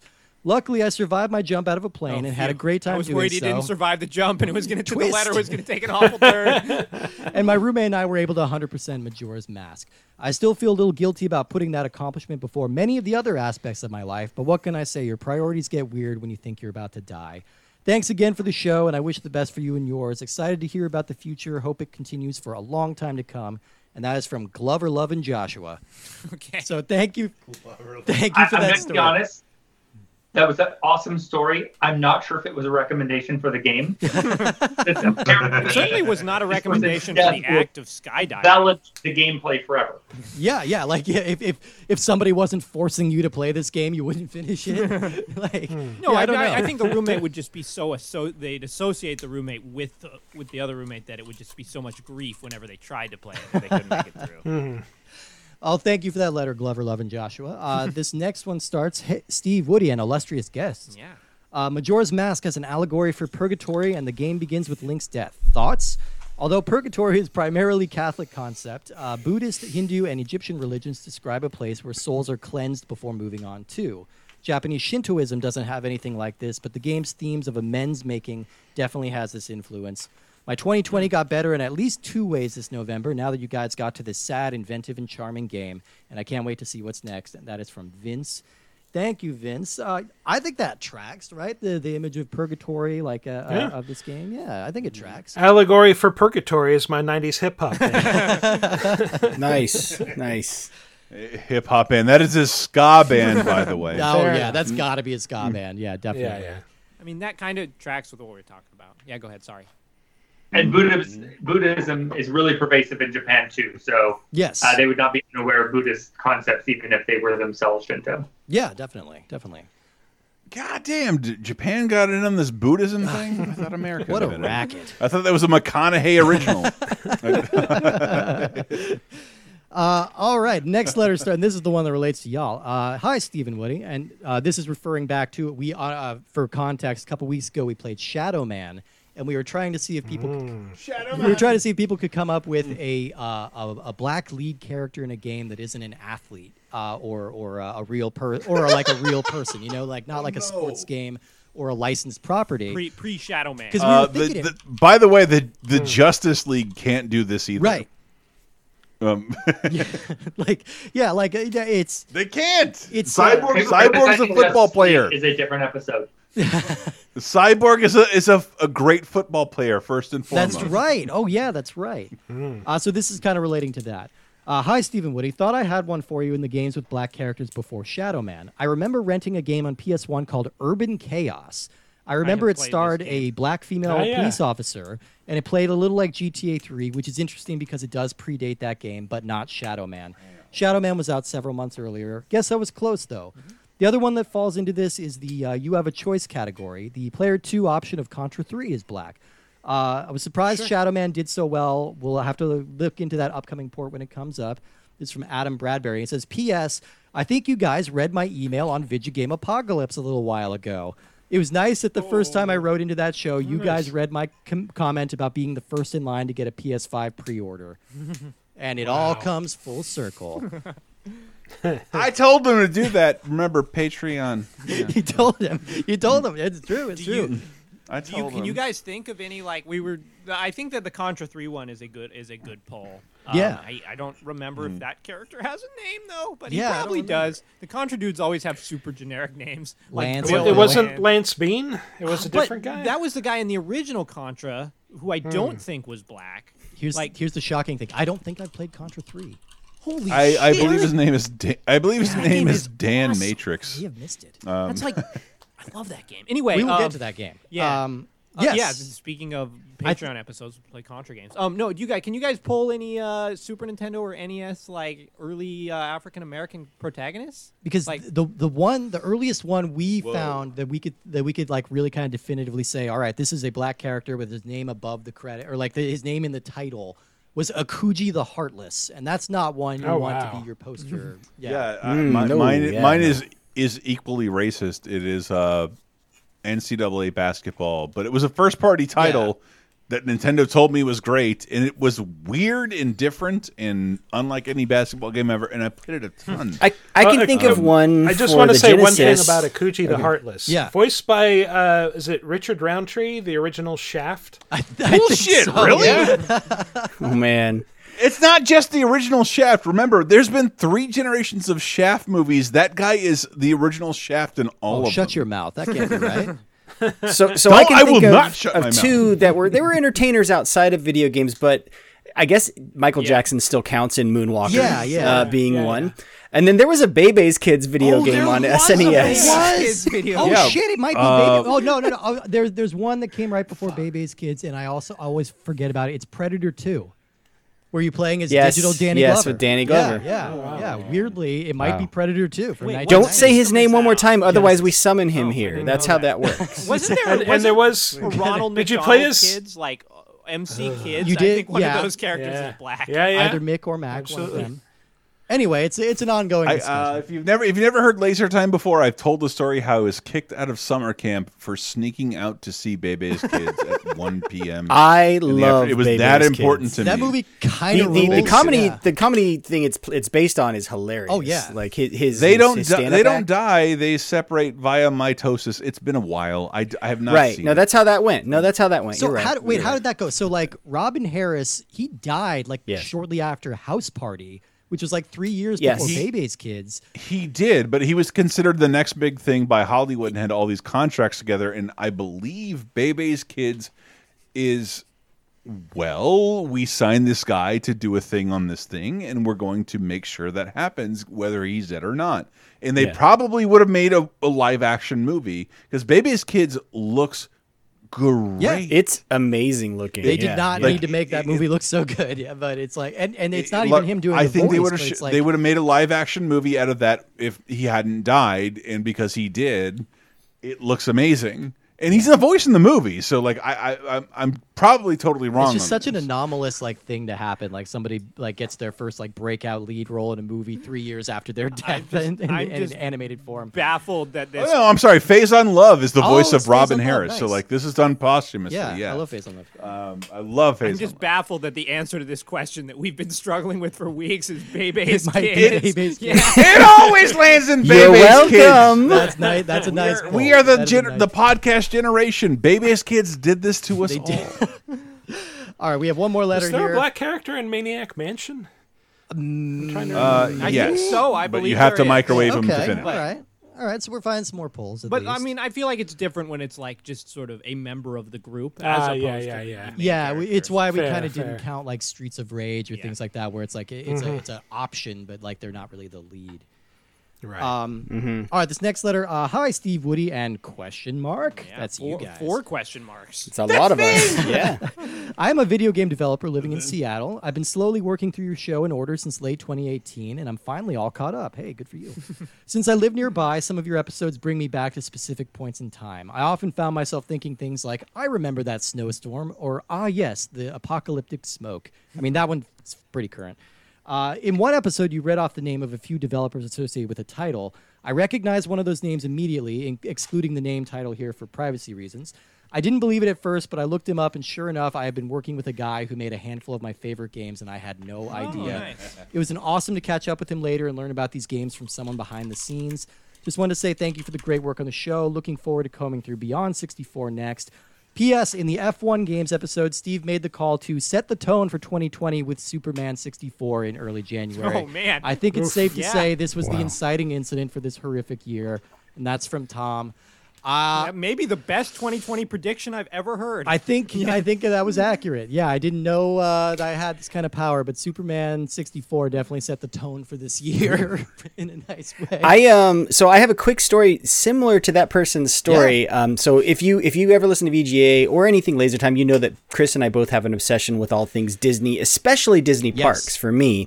And I love an old school game called Walt Disney World Quest Magical Racing Tour. It's a kart game That is a quality that they title, let right? you That go is a through 3D Disney World version rides. of Chip and Dale Rescue Rangers. Oh, that So Yeah. I now work for a game developer, and I was talking to my bosses one day, and I think I was on like Moby Games, and I saw their list. And I'm like, oh my god, you worked on my favorite kart racer ever, and multiple people I work with now worked on that game, and I always bring it up, and they're like, I'm so glad you love that game. They told me the trials and tribulations of trying to license Disney characters and how they got to that. It's a rogues gallery of Disney characters in that game for sure. That's amazing. That must feel good too, because that's like a deep cut. That's not a game like most people would go up and say, "Oh my god, I love this game," and that's got to be one of those things like, "Oh man, I worked really hard on that." It's so nice to hear somebody played it. Yeah, that's the deepest cut, and then above that is like I'm a huge fan of the Legacy of Kain Soul Reaver series. Oh, yeah. And a lot of them also worked on that as well. And so I'm like, dude, this is dope. Yes. But yeah. Well, that's all the letters we got. I'm going to let all of you go because some of you are going on multiple podcasts for the evening, and all of us are tired. So thank you guys so much. This was such a blast to talk all about Majora's Mask here. This is a good plugs portion. So anybody who has plugs, feel free to toss them out. I know Chris got plugs. No. I'm not going to plug anything I do. If you've never seen the 1 minute commercial for Majora's Mask, it is, I think at the time, it was one of the most expensive commercials ever made. I don't think I've seen it. I'd have to check it out. It's wholly bizarre and takes place all over the world. Like, imagine if our world met a moon that was crashing into it, and they tried to film in every location. They tried to make it look like they film in every country on the planet. It's fucking crazy. We did I did a terrible series called Guess the Game commercial. Don't put that evil on me, Chris. Yeah, you wouldn't know it's a commercial for Majora's Mask until literally 40 seconds in, when you see a guy clinically chained to a desk playing Majora's Mask. It was a weird time for marketing. And playing Majora's Mask, and that was the first short film by a young filmmaker named Lars von Trier. You know, and he yes, expanded. God, on I was it later. hoping it was real. The commercial for Majora's Mask is absolutely insane. It is the best horror apocalyptic movie you've ever seen, and has no gameplay footage. It's fucking nuts. I had no idea. I did not remember it until you described it, and now it is conjured back up from my memory of the creepy-nosed moon crashing into sites all over. Oh yeah. You see like people with like grass skirts and like it's fucking crazy. They try and represent everyone on the planet. They do a bad I mean, job. we honestly barely talked about that moon. I'm just gonna succinctly say, fuck that moon. That moon scares me. Yeah. I like a planet with a nose. Yeah. I fucking dig that. I dig it big time. I'm a big Ego fan though. Oh, yeah. So R.I.P. Kurt Russell. He was really good in the MCU. Well, I would. Hey, look, someone mentioned Dupe earlier, and I never wanted to get off no. that But I will talk Dupe with you all day long. I'm all about Dupe. Thank you. I would like to plug Video Game Apocalypse, the weekly show that Chris, Matt, and I do together, sometimes with Steve and Woody and other awesome guests. We talk about a range of video game-related topics, and we also have a Patreon, patreon.com/lasertime, where you can hear us talk about extra things like spoiler casts for games we liked, or end-of-month rundowns of games that came out 30 years ago, 20 years ago, and 10 years ago. Yeah, that's it for me. Thank you for inviting us on. Oh, Thank my you God. for being on. And I will plug the thing I'm about to go do right now, which is Skydiving. I Try it out. stream on Twitch. I stream on Twitch at Matty C. Allen. That's MattyCallen. Right now, I'm going to go play Yakuza Like a Dragon on stream, which I probably will be playing for the foreseeable future, in addition to things like Assassin's Creed Valhalla and a little bit of Watch Dogs Legion. So I tend to stream Tuesdays and Fridays, and sometimes bonus streams on the weekend. You can follow me on Twitter, same handle, Matty C. Allen, if you want to know when I'm about to stream and hear my awful jokes and bad political takes. Perfect. I love And it. I'd just like to say, join me in 2 hours and 22 minutes. I'm getting together some guys that talk about Majora's Mask. Clever. All right, everybody. I will send you all off with a joyous Kululimpa. Woo! Good night, everybody. Good night. Thank you. Hi, guys.